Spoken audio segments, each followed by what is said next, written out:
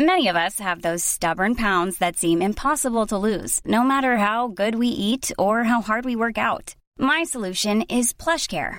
PlushCare is a leading telehealth provider with doctors who are there for you day and night to partner with you in your weight loss journey. They can prescribe FDA-approved weight loss medications like Wegovy and Zepbound for those who qualify.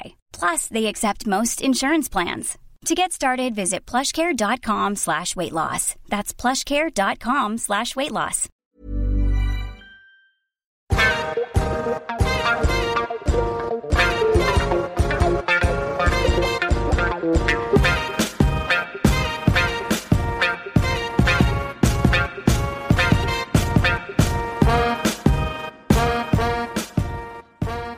What's our name?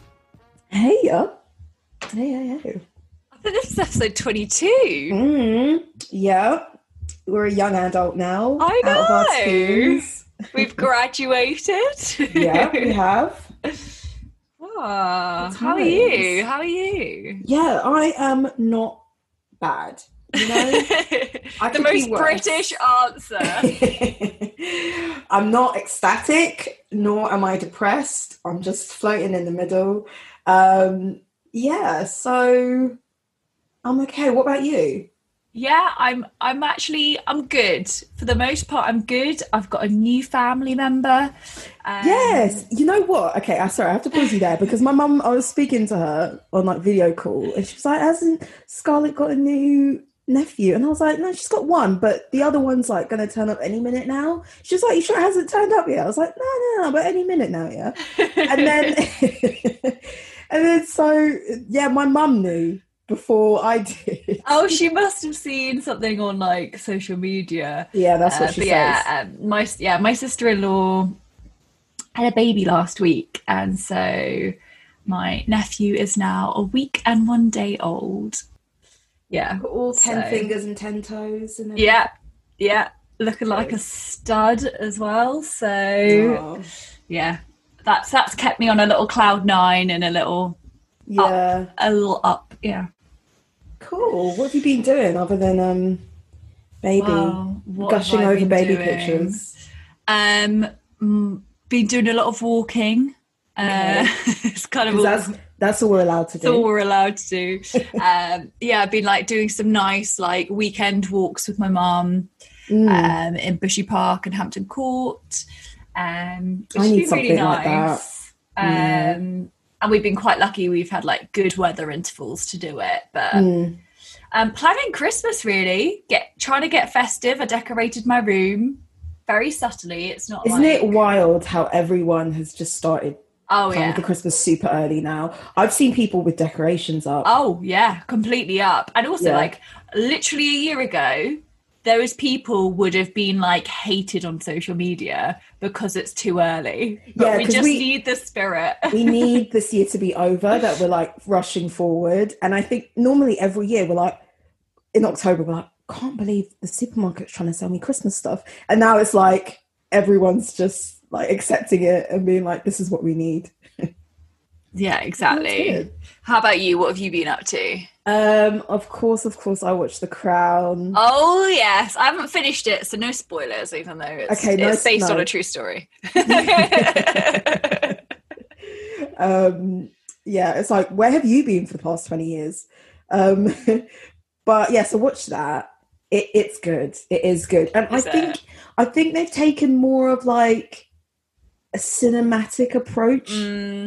I think maybe if like the budget is getting bigger, or they just feel like they can get away with more, I'm not sure, but it's still a really good story. And then literally up until from the time I finished The Crown to now, I've just been watching like all royalty related videos on YouTube. Like, now. I got in a spiral after my Diana documentaries a few weeks ago of like, then also obviously watching The Crown as soon as it came out. But I'm like, I think I'm halfway through maybe. Okay. But then like check referencing how accurate some of the stuff was, because obviously there's been some controversy about it being a one-sided tale or not factual. But like, of course it's not factual. Like, I mean, not all the way factual, not every conversation is necessarily a conversation had. We know that. Yeah. But Like, I don't think it's one-sided at all, really. Well, to be honest, like they both weren't happy. They both did wrong, like at times. And like, don't marry someone if you also know that they're in love with someone else. I don't think she knew. She didn't know. I think she did. Because she saw the bracelet. No, but that was after. Well, she was in too deep. Like, yeah, they were engaged and it was like just before the wedding. Yeah, exactly. They were in too deep. Yeah. I saw on YouTube that she had gone to, I think he had like a croquet or polo. He had a polo event that he was playing at. And she was stood next to Camilla, you know, chatting and stuff, not realizing this whole time Camilla's been having an affair with him. So I don't think she really knew. And then it's like, how can you back out of a royal wedding? Like the day I know, before? like the joke is like the tea towels were made, the mugs were done, like the plates were glazed. Yeah. Good story though. Good. And the way it ends, you know there's going to be a 5th series. That's not a spoiler. Well, because I know they've tried to imply that they're not going to come up to modern day. I think that's a good thing. Yeah, well, they can't not address a few problematic things. I think they're just going to do. I think they're really going to do like the divorce. They're going to do Diana's death, and then they'll do the aftermath of how the royals were seen as like plotting her death almost. I imagine it will end with her death and a little bit of the aftermath, but then I think they have to respect as well that like William and Harry are actually alive. Yeah, I don't think they're going to come into the modern day because I think it ruins the storytelling as well. I think like the distance that we have with, you know, in terms of time allows us to just sit and enjoy the drama of it. If they come to like Meghan Markle, you know, there's too much opinion surrounding it and there's too much debate. And you just want people to like appreciate your work for what it is and not be like gossiping about whether Meghan Markle's like a gold digger and, you know, all this stuff. But it's good. Love it. Yeah, it is good. It is good. So what is your fashion story this week? So my fashion story is it's about Gucci Fest. My fashion story. Stop! Really? This is the second time we've done this. Okay. This works fine because we can both talk about it, and I also have like this thought that I would probably like us to delve more into in one of our brand episodes that we're planning to do. So yeah, Gucci Fest, from the 16th of November to the 22nd of November. Gucci's just had this like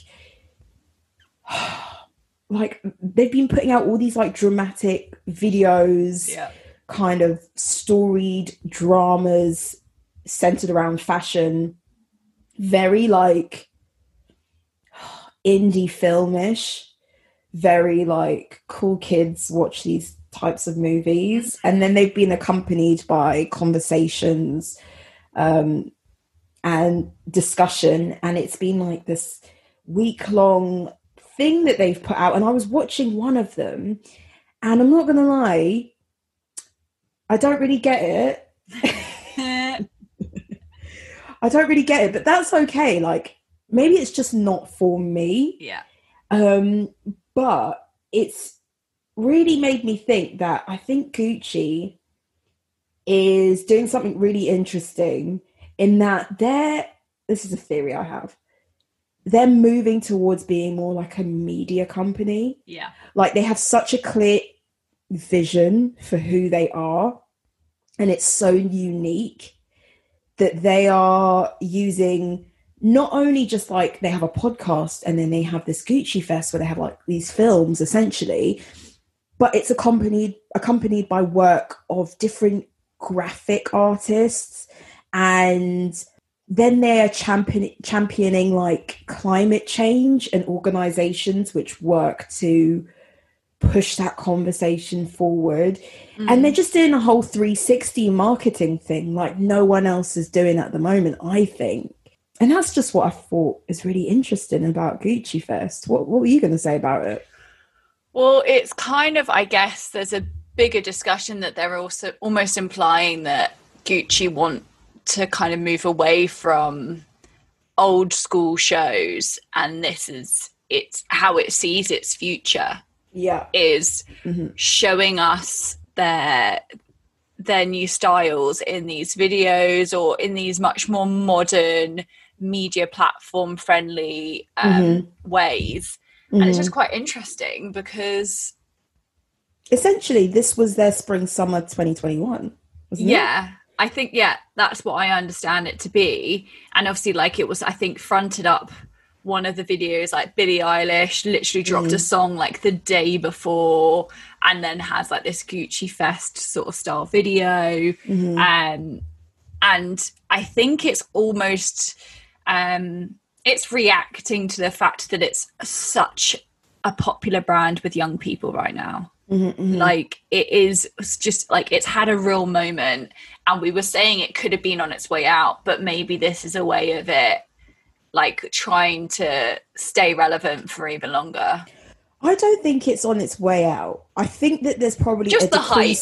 Yeah, the hype, exactly. I think they're probably experiencing a decline in sales. But again, I don't think that's a bad thing. I just think that it's settling, like its sales are settling. Yeah, the hype is dying down a little. Yeah, exactly. And you said it's really popular with younger kind of entry, people who are beginning to get into luxury fashion, and younger people were buying into Gucci, like, say, from like 5 years ago. And they recognize that. But I think what's so interesting about Gucci is its aesthetic is the 70s dress up box, vintage fashion, mix and match everything. It doesn't matter. It's almost like you're pulling things from your grandma's wardrobe, you're pulling things from your parents' wardrobe, and you're just wearing it in a very like young, carefree sort of way. And in their marketing, although they realize that young people buy into it, in their marketing, they have really old models. They're people in like their 60s and 70s. And like, it's not like where a lot of brands traditionally have, they champion youth culture in a way where being and looking younger is the ideal. And so they only have models who are like 17 years old in their campaign. Gucci's like, it's whatever you want it to be. It's for any age, it's for any style, it's for any mismatched print pattern that you want. And they're just running with this like 70s aesthetic, and it seems to be working for them. But yeah, I think this is something that we could probably like discuss in depth. But yeah, Gucci Fest.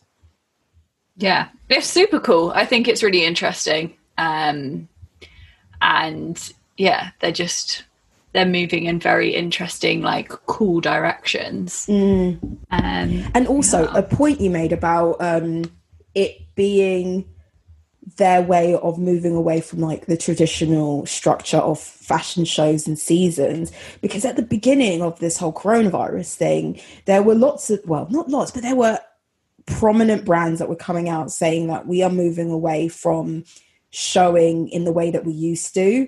And I wonder how many of those actually stick to that. And if, like, when everything returns to normal, they feel the pressure of like returning back to the old structure and calendar of fashion weeks. Yeah. So yeah, I think that's definitely what Gucci's doing. And they're just like creating a whole buzz around they are like, Gucci Fest is their fashion week, and they're making a week of it, quite literally. Yeah. Yeah. And also, like, it's very clever to kind of do it around a time where it's not fashion week and we're not flooded with loads of different brands. Like, it's having its real moment. And yeah, it's quite interesting. Yeah, definitely.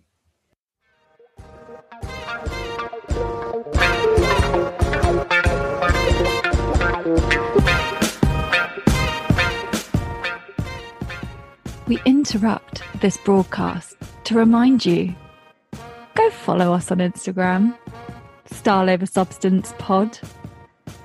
Shoot us an email, styleoversubstancepeak@gmail.com. Find us on YouTube. Find us on Twitter. We've got all the links on our Instagram. You know what to do.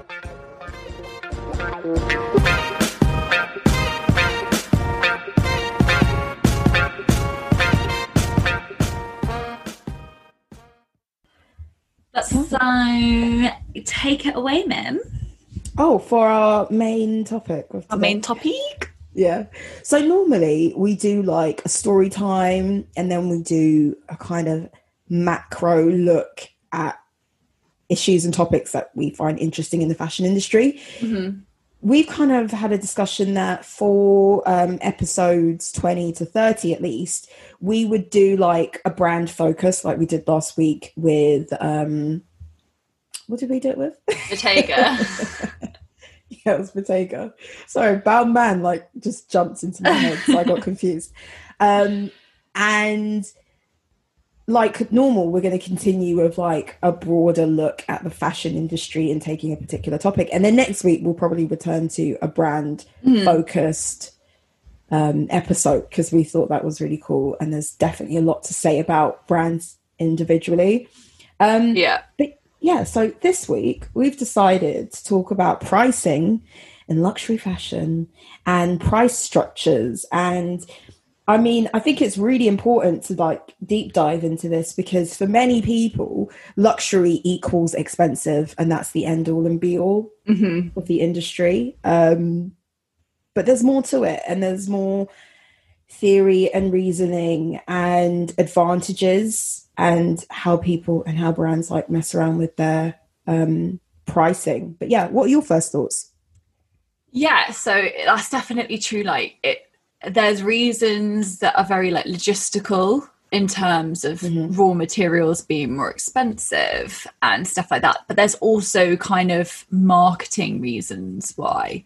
So I don't know if it's worth sort of starting just with more the logistics side of things and how brands justify their costs. So we're talking luxury market. We're talking all the brands that we normally talk about. Like we've mentioned before, even it's down to like, it's from the box that your item comes in to the experience you have in the store. So like a Chanel employee should definitely be being paid more than a Topshop employee. Yeah, for sure. They are. And they have like sales targets which bring them bonuses. And they probably have like some serious qualifications. Like it's a real sort of skill. They'll have had like some serious sort of stuff on their CV, I'm sure. Yeah, like you've mentioned before that to get into luxury, you need to get a job in luxury and you need to work your way up.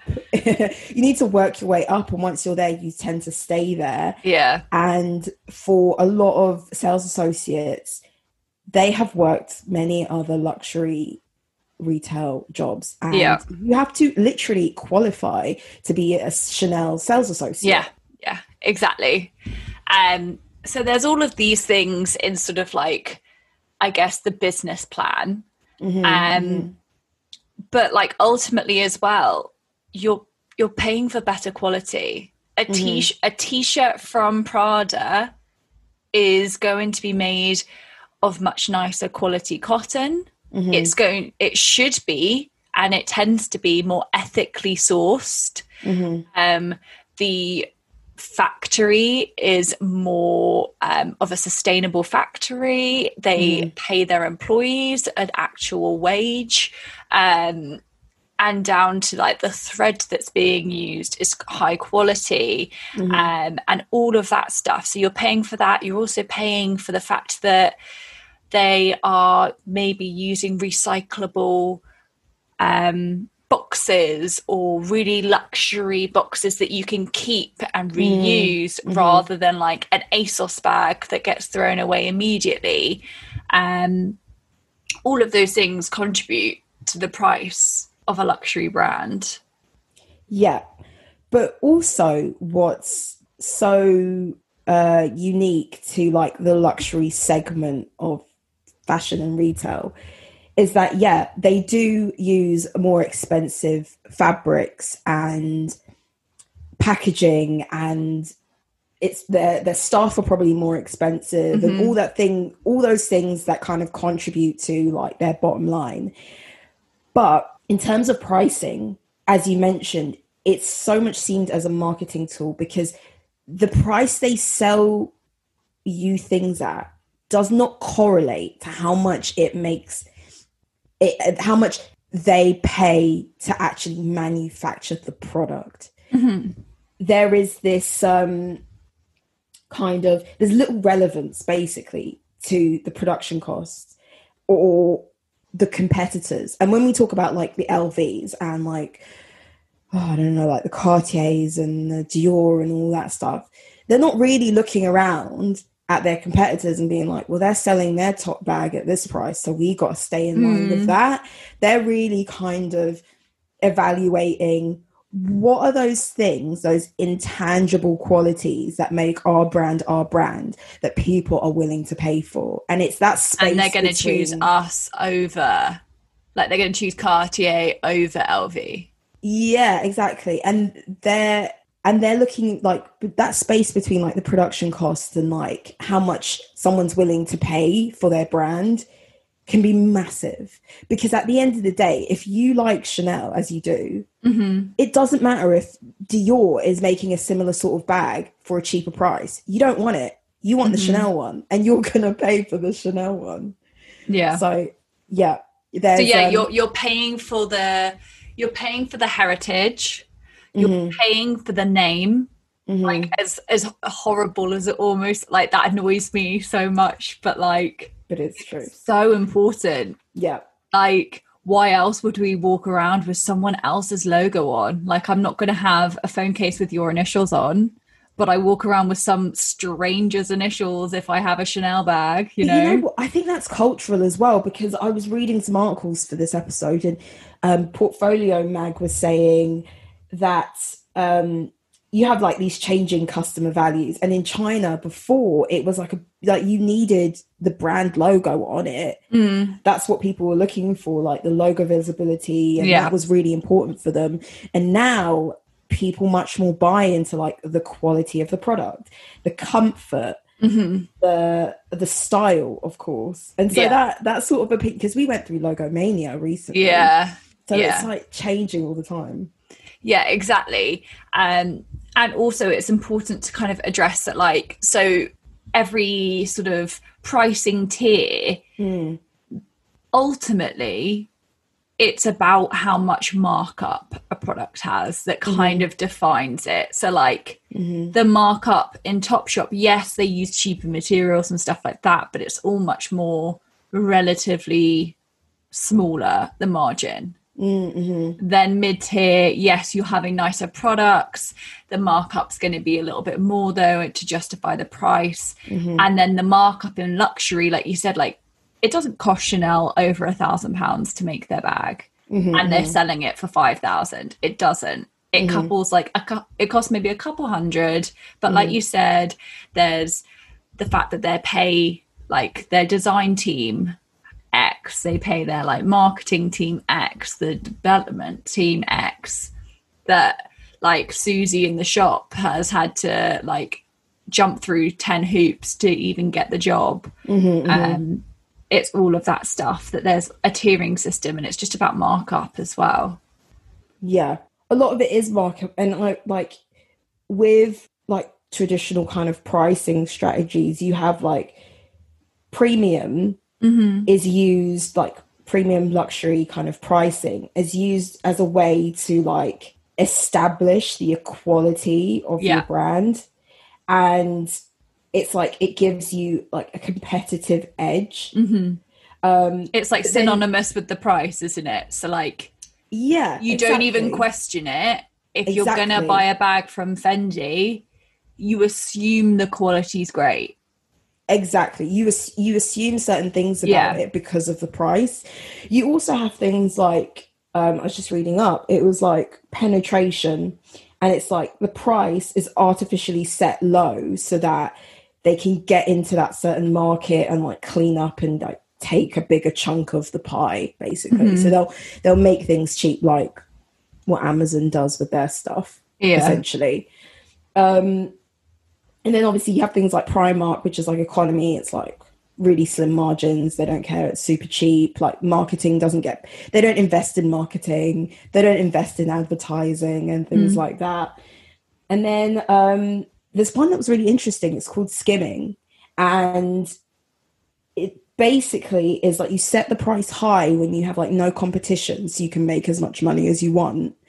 And then once competition starts to enter in like the space that you're in, you'll lower your price to kind of be more in line and more competitive with other brands. But luxury fashion just really does away with a lot of these, as you've said.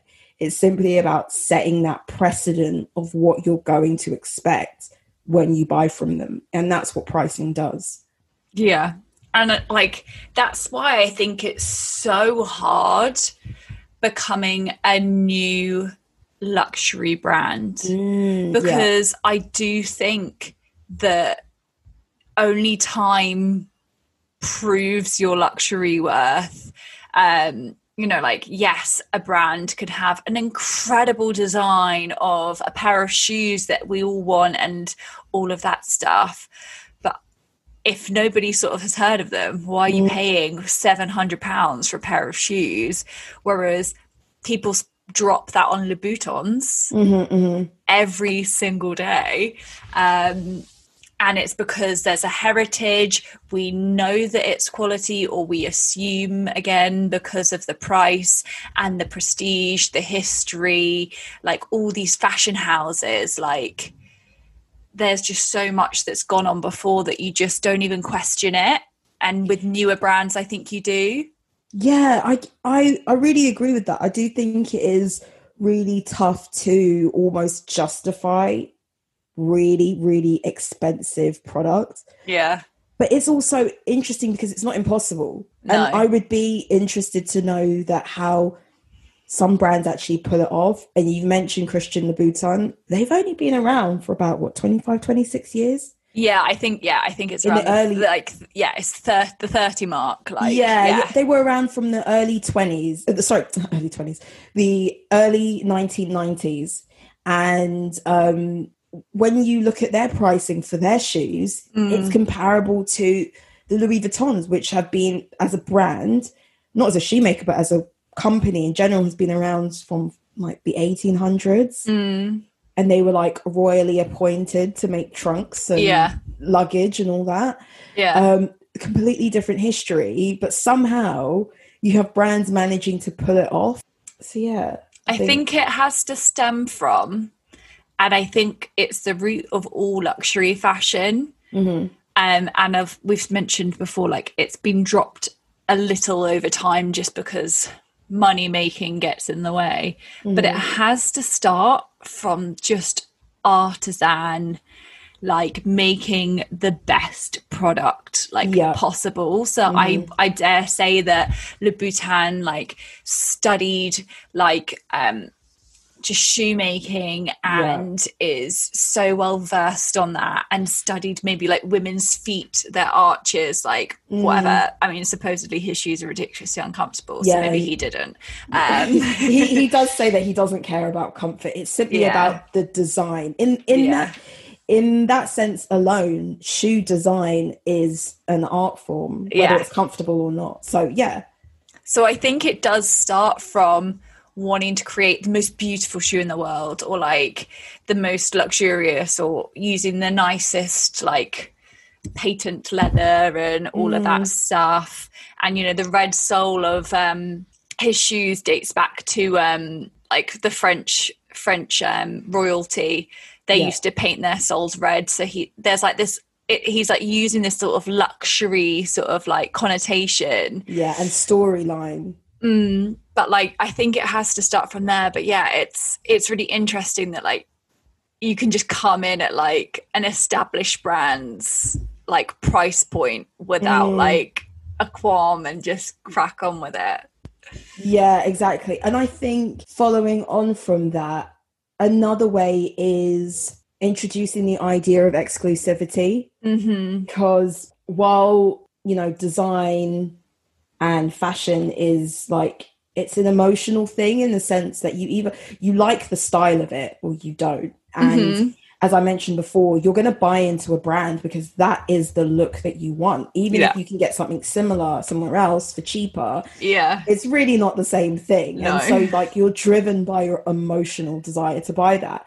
And what's interesting is like, I don't know, like human behavior, as you mentioned, like higher price, we assume things about the value of the product, but also it's like the higher price does a lot to increase the demand of the product. Yeah. Because it's like we're part of an exclusive club.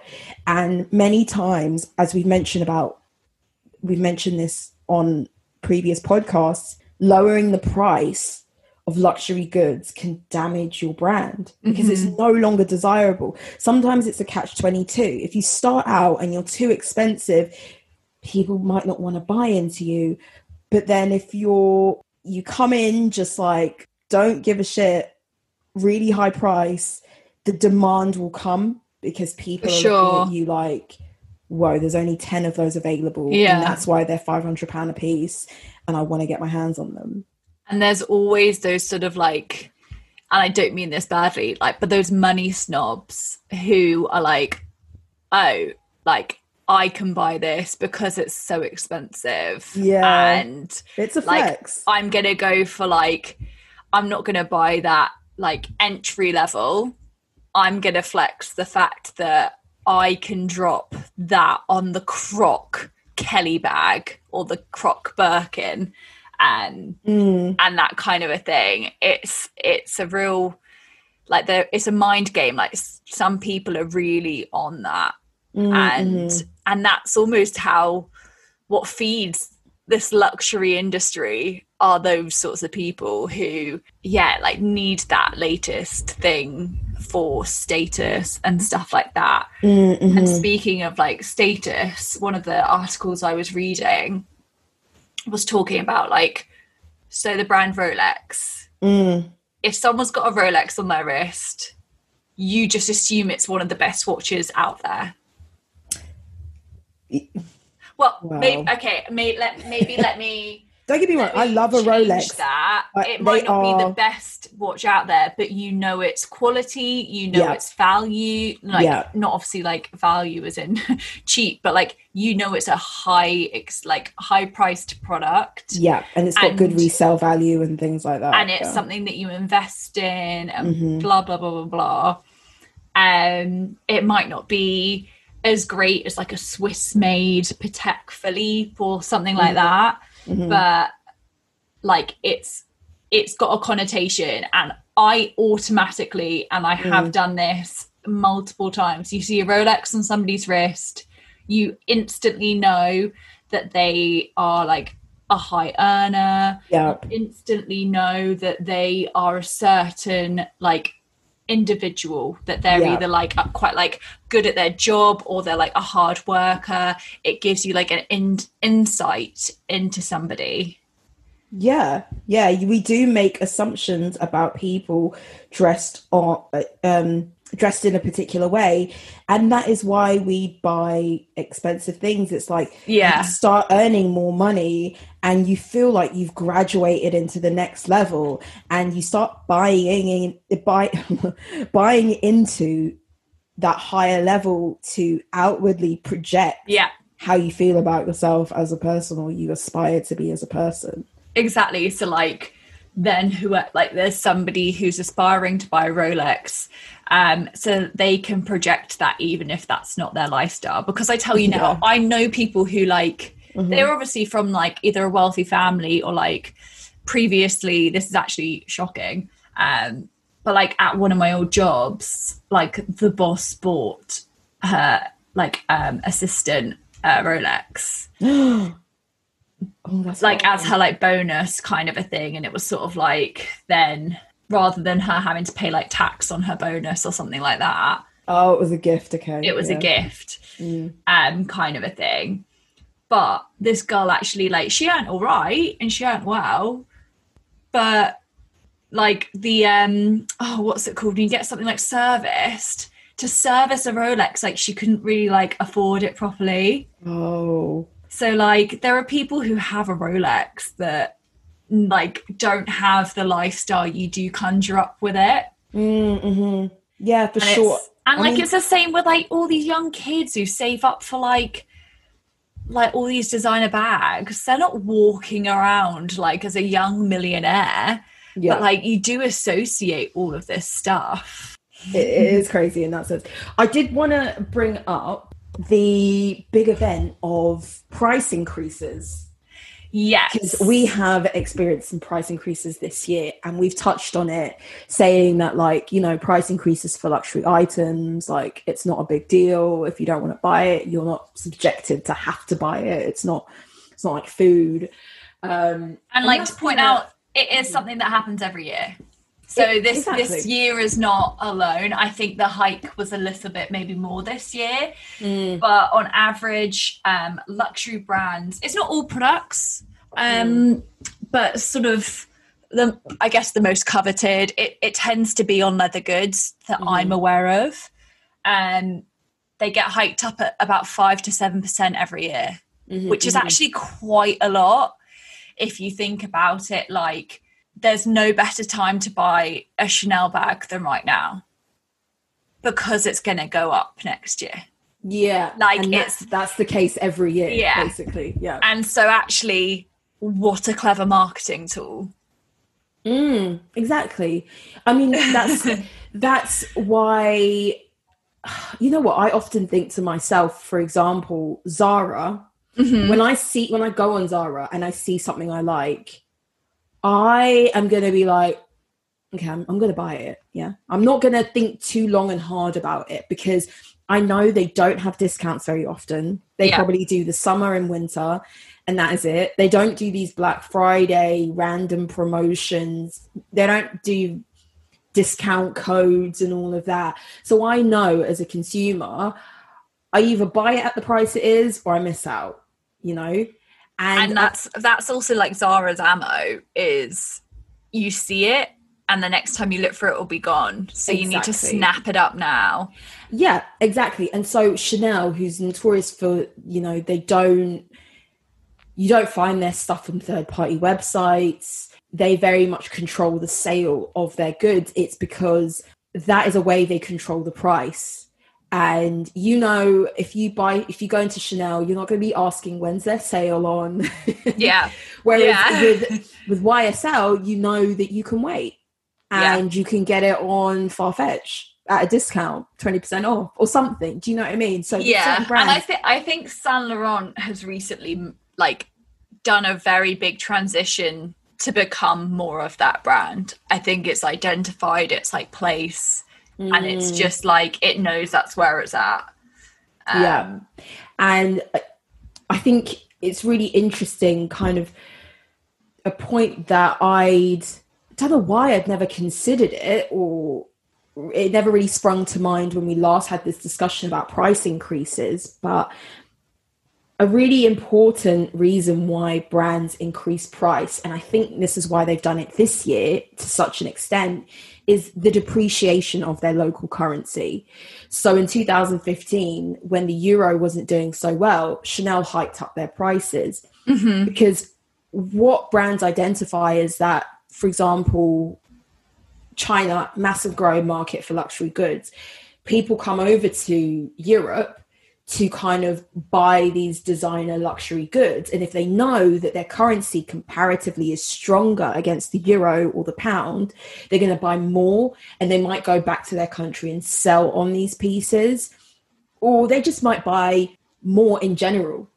And to keep the supposed value of the goods that Chanel was selling, if they realize that it's actually cheaper now to buy it, a bag, than it was last year, and that is not our MO. Things need to be increasingly more expensive. We're going to have to hike up our price to a significant value to make sure that it stays at that top end of the luxury range. And so, like, currency depreciation is such a big reason why year on year we get these price increases. And then when we talk about coronavirus, you know, we thought the world was going to end economically. I wasn't sure if you were even going to add economically. I mean, a bit of both. But yeah, like there was so much talk about markets crashing, and even from last year we were talking about, oh, it's coming up to 10 years since our last crash and things like that. It's ready to blow, and there was all that, and Brexit as well. So we talk about the depreciation of the pound and the euro and things like that. So these brands being like, we're going to increase our price by like 20%, we saw in some cases, is a reaction to what they're thinking is ahead, you know? Yeah, so that's really important. Yeah, definitely. And also because, like, for instance, like you said, if a currency suddenly is going to really benefit from the euro not doing well, that's not correct then to like allow that currency to have a Chanel bag or a Louis Vuitton or whatever it is for much cheaper. You know, like that can't happen, because there can't suddenly almost be like this sale for a nation or a currency. Yeah. So it can't be like high in some places, low in some places. It's got to be like all in the same. But with another thing for Chanel is, well, I use Chanel as an example because it's an obvious example, but luxury was really late to the online sphere. And it's still not very present. And that has a lot to do with price as well, because if we think about it, it was seen to affect a brand's ability to control price, but also to affect how they presented their product. And now we see on Google, like if you want a Balenciaga City bag, you can Google it, and then Google will tell you all the places you can buy it and all the prices. Who's cheapest, yeah. And who's cheapest. And we have like, you know, I love a Google extension, which gives me like coupon codes.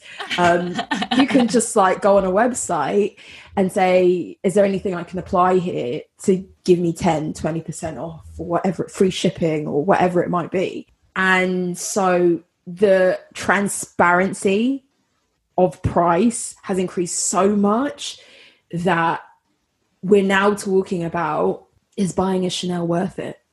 And what's your thoughts on like online and luxury fashion? And see, I think it's a difficult thing that you'd have to have stupid money to buy a £5,000 handbag having never seen it. So like, I think the only way you would buy the likes of a Dior lady bag online or anything like that is if you've been into a store, you've seen it, and you go away and think about it and you buy it online. But actually, the whole thing about these brands is that most people want the experience. And I tell you now, if I save all my pretty pennies and can afford a bag from Chanel, I want to walk in that shop and buy it. Yeah. And I think they know that that's kind of the case. There's a Chanel experience. You want to walk out of the bag with the shopping bag. Like, you just bought a Chanel. And it's the same with all of them. I'm just using Chanel because that would be like my pinnacle. Yeah.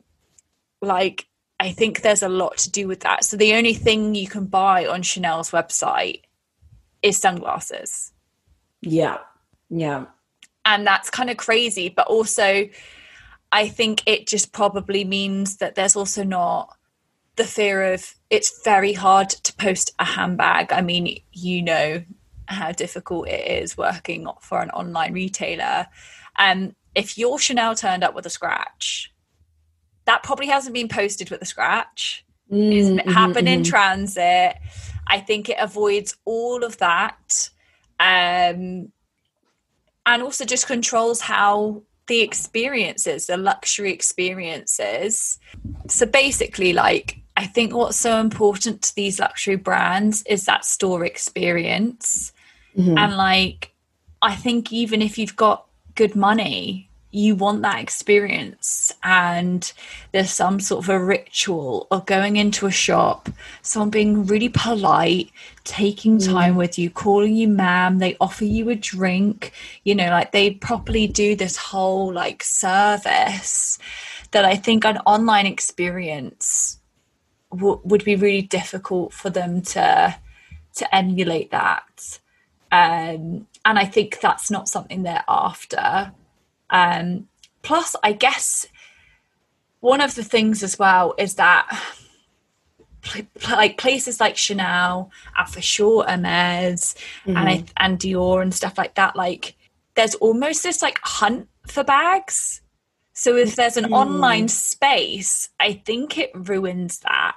So like, say there's a seasonal color, there's a beautiful like red flap bag that's like, it doesn't have it in Selfridges, it doesn't have it in the New Bond Street store, but you can get it at Harrods.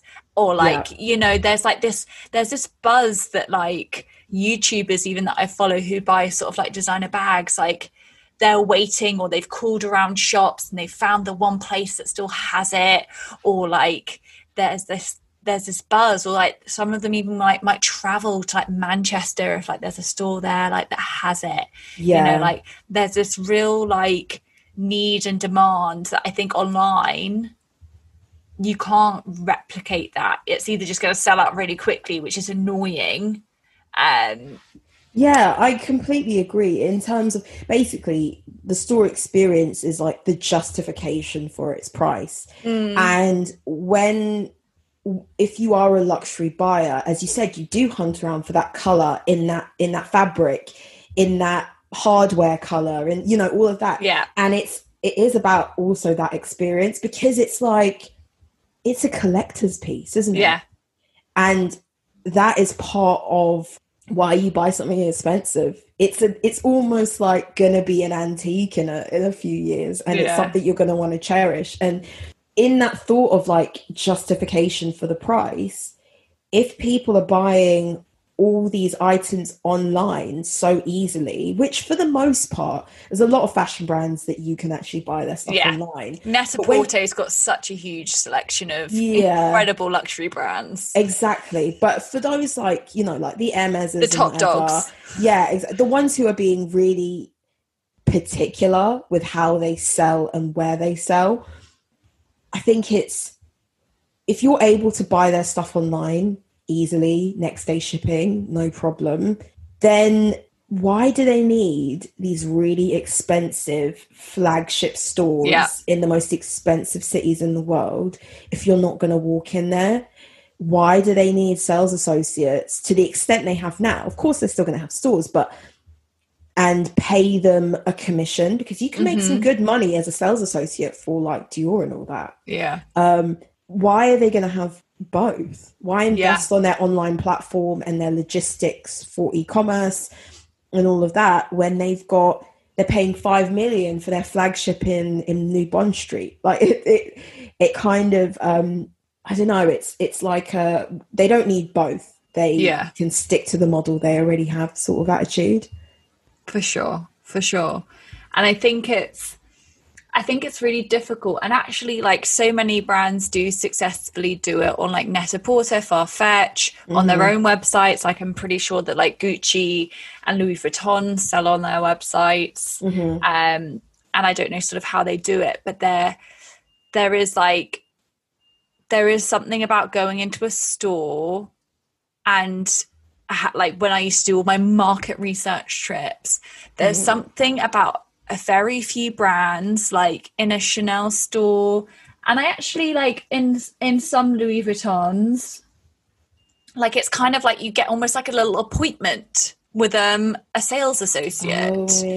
So you walk in, and if you want to look at a particular bag, your name gets put on a list, and you have like a one-on-one like person helping you. It's a bit intense. Yeah, but like I mean, this is like height of like middle of the day, tourist central, wealthy people shopping who want to go in like the Louis Vuitton flagship store, but they also, because they want to buy their bag from that flagship store. Yeah, but it also means that you don't get one thing high prices do, kind of with the experience you're describing is that you don't get people who are going to mess you about. It's like, you're going to buy or you're not. Yeah, definitely.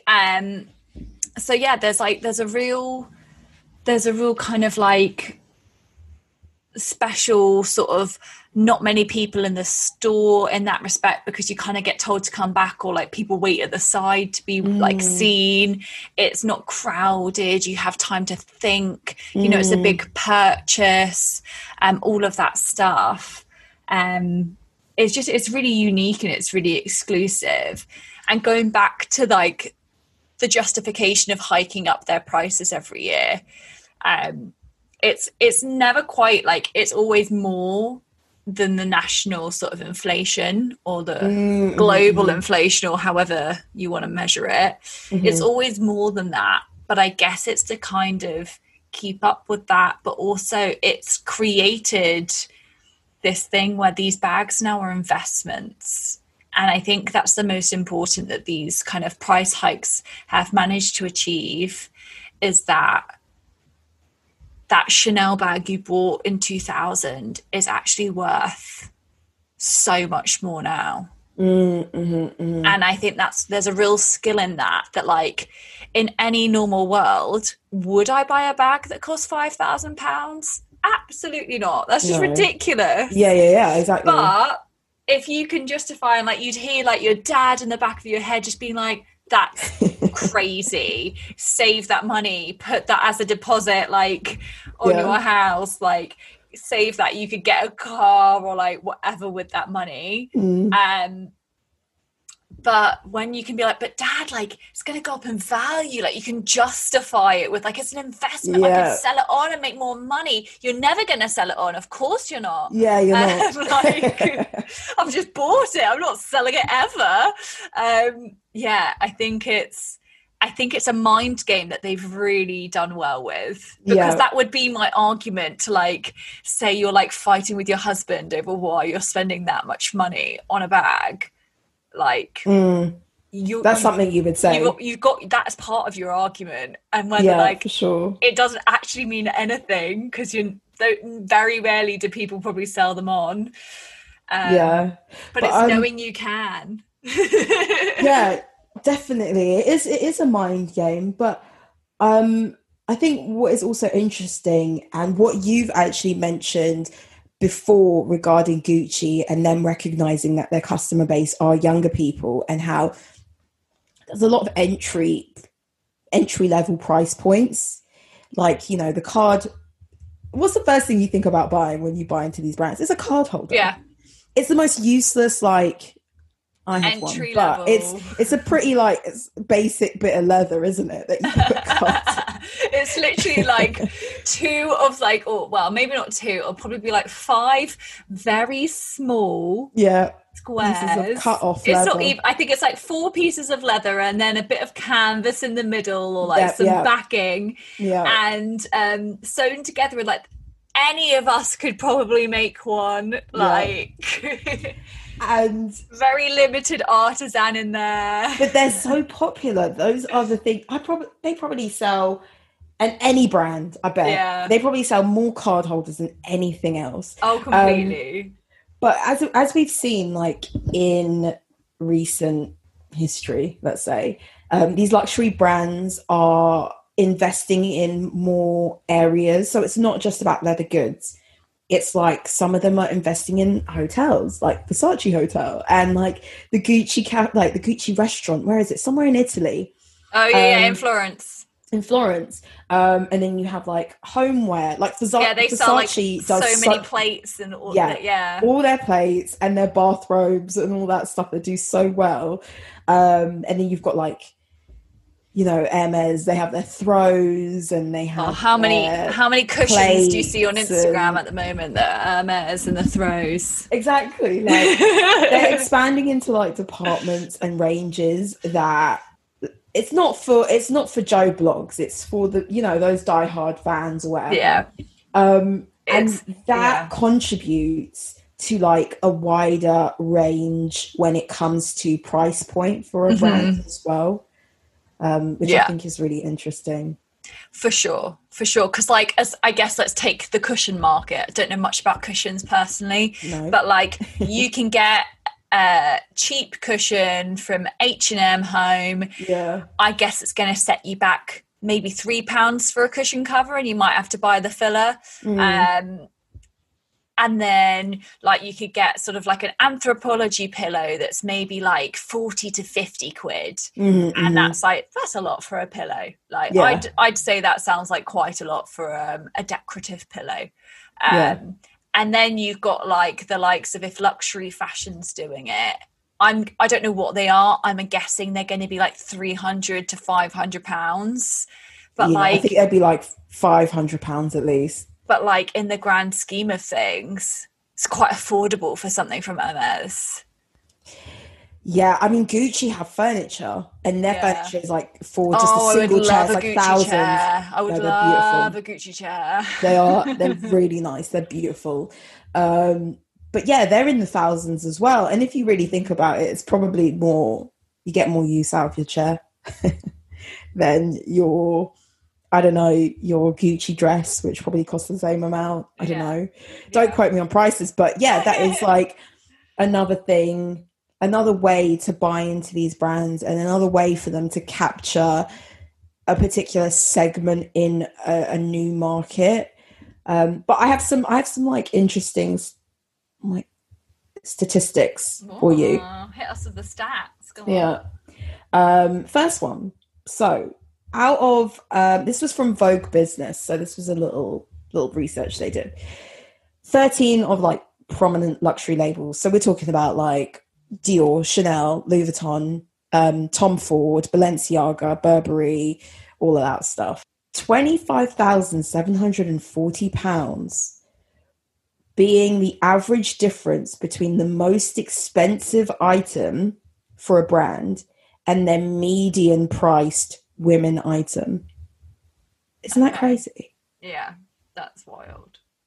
And then it says that LV actually sold the most, out of those brands, sold the most expensive product online, and they also have the highest median price out of all their stuff, while Burberry mid-tier products are the most accessible. Yeah, but it was also mentioned in this that Burberry is trying to like move into a more upmarket space, and we kind of touched on the whole like reinvention of Burberry recently. Yeah, I think that's something they need to do as like the most expensive British designer fashion house, becoming more like, I don't know, more expensive is probably in their best interest to like maintain that appreciation also, for the brand. I think to prevent another wave of the yob, like Burberry being everywhere culture it suffered in the 90s. I think that's like, if you keep expensive, that's what comes. But also a lot that happened with that 90s yob culture, and I'm sure we'll do a Burberry episode in detail one day, but they hadn't properly trademarked their check. Oh, really? I think it was something like that. Hence why there were lots of very like convincing market stall like stuff. Yeah. I think there was something to do with that. Yeah. The final interesting piece that they came out with was the most expensive items sold on the Farfetches of the world, the Louisa V. Aromas of the world, the Net-a-Porters of the world, are on average 17% cheaper than what you find in own brand stores. Oh. So it's like, it's not that they're selling the same item for 17% cheaper. It's that the range of priced things that you find are 17% cheaper. So in other words, own stores are hanging on to their most expensive items because they want to retain that relationship with their most affluent customer. Yeah. You know, which is, I think, a really interesting point, and really that's kind of a way of playing both sides, being online, being wholesaled, but also trying to retain some of that prestige and that price and that margin that you want to retain as a luxury brand. Yeah, definitely. It's a very clever tactic of, like you said, having that presence, but like not allowing them to have the good stuff. And so they still have to like come to your stores that you put good money into, if they want like the top stuff, the top of the range stuff. So the loyal customers are going there. Yeah. That Gucci chair, they're coming to your store. One day. We might post some Gucci furniture just so everyone can appreciate. One day we will be recording this podcast and I will be sat in my Gucci chair. Yeah, with some like brocade snake embellished cushions by Gucci. Yeah, that's it. Or my Gucci B loafers. Yes, please. No, one day. It'll be like 30 years. So yeah, any last thoughts regarding pricing and how they completely manipulate us with their numbers? I mean, I wish it wasn't so expensive, but like I do get it. I just do. But it's also one of those things, having worked inside like the biz. It's like the machine. And yeah, that's exactly the word I want, of like inside the machine. I'm very reluctant to ever pay full price for an item because you just know about the markups and you know all of that stuff. So I do feel very reluctant. The markup is why you want it to begin with. Let's face it. The fact that it's expensive. Yeah, but like you just know it doesn't cost them that. And like, so having that intel, you're kind of like, well, what a waste. But yeah. I mean, to me, luxury fashion is just like the epitome. From a brand's perspective, it's like, don't work hard, work smart. You know, like, why do I need to sell 1,000 units of this to make the same amount of money? When I can just sell one. I could sell 100. One. I can sell one. If you're Hermes, it's one. Yeah. No, it's true. And also, like, as a fashion admirer and like a fashion lover, luxury is where it's at for me. Yeah. And so I'm happy for them to have high prices all day long because I like seeing beautiful items. Yeah. That I'll never own. and on that thought, yeah, well, thank you guys for listening to Style Over Substance again. Follow us on Instagram, of course. Send us any emails and messages. We got a really lovely message by a new listener, actually. And she dropped us a DM and basically said that we are her new podcast for the commute, which was really nice. So drop us any DMs. We'll definitely reply. And give us any suggestions for topics that you want to hear moving forward. We're still going to be doing those like topic fashion industry episodes, but we're also going to be talking about interesting luxury brands and their story and their come up, or you know, their drama and dilemmas. So yeah, if you have a brand that you want us to talk about, do let us know. And a big shout out to our new listener. I think she's called Linda. Yeah. Hey Linda. Right. Oh yeah. Sorry, that's really cringe. We only have like one listener. Just joking. That's not true. Yeah. So I've been Mim. I've been Scarlett. See you next week. Bye.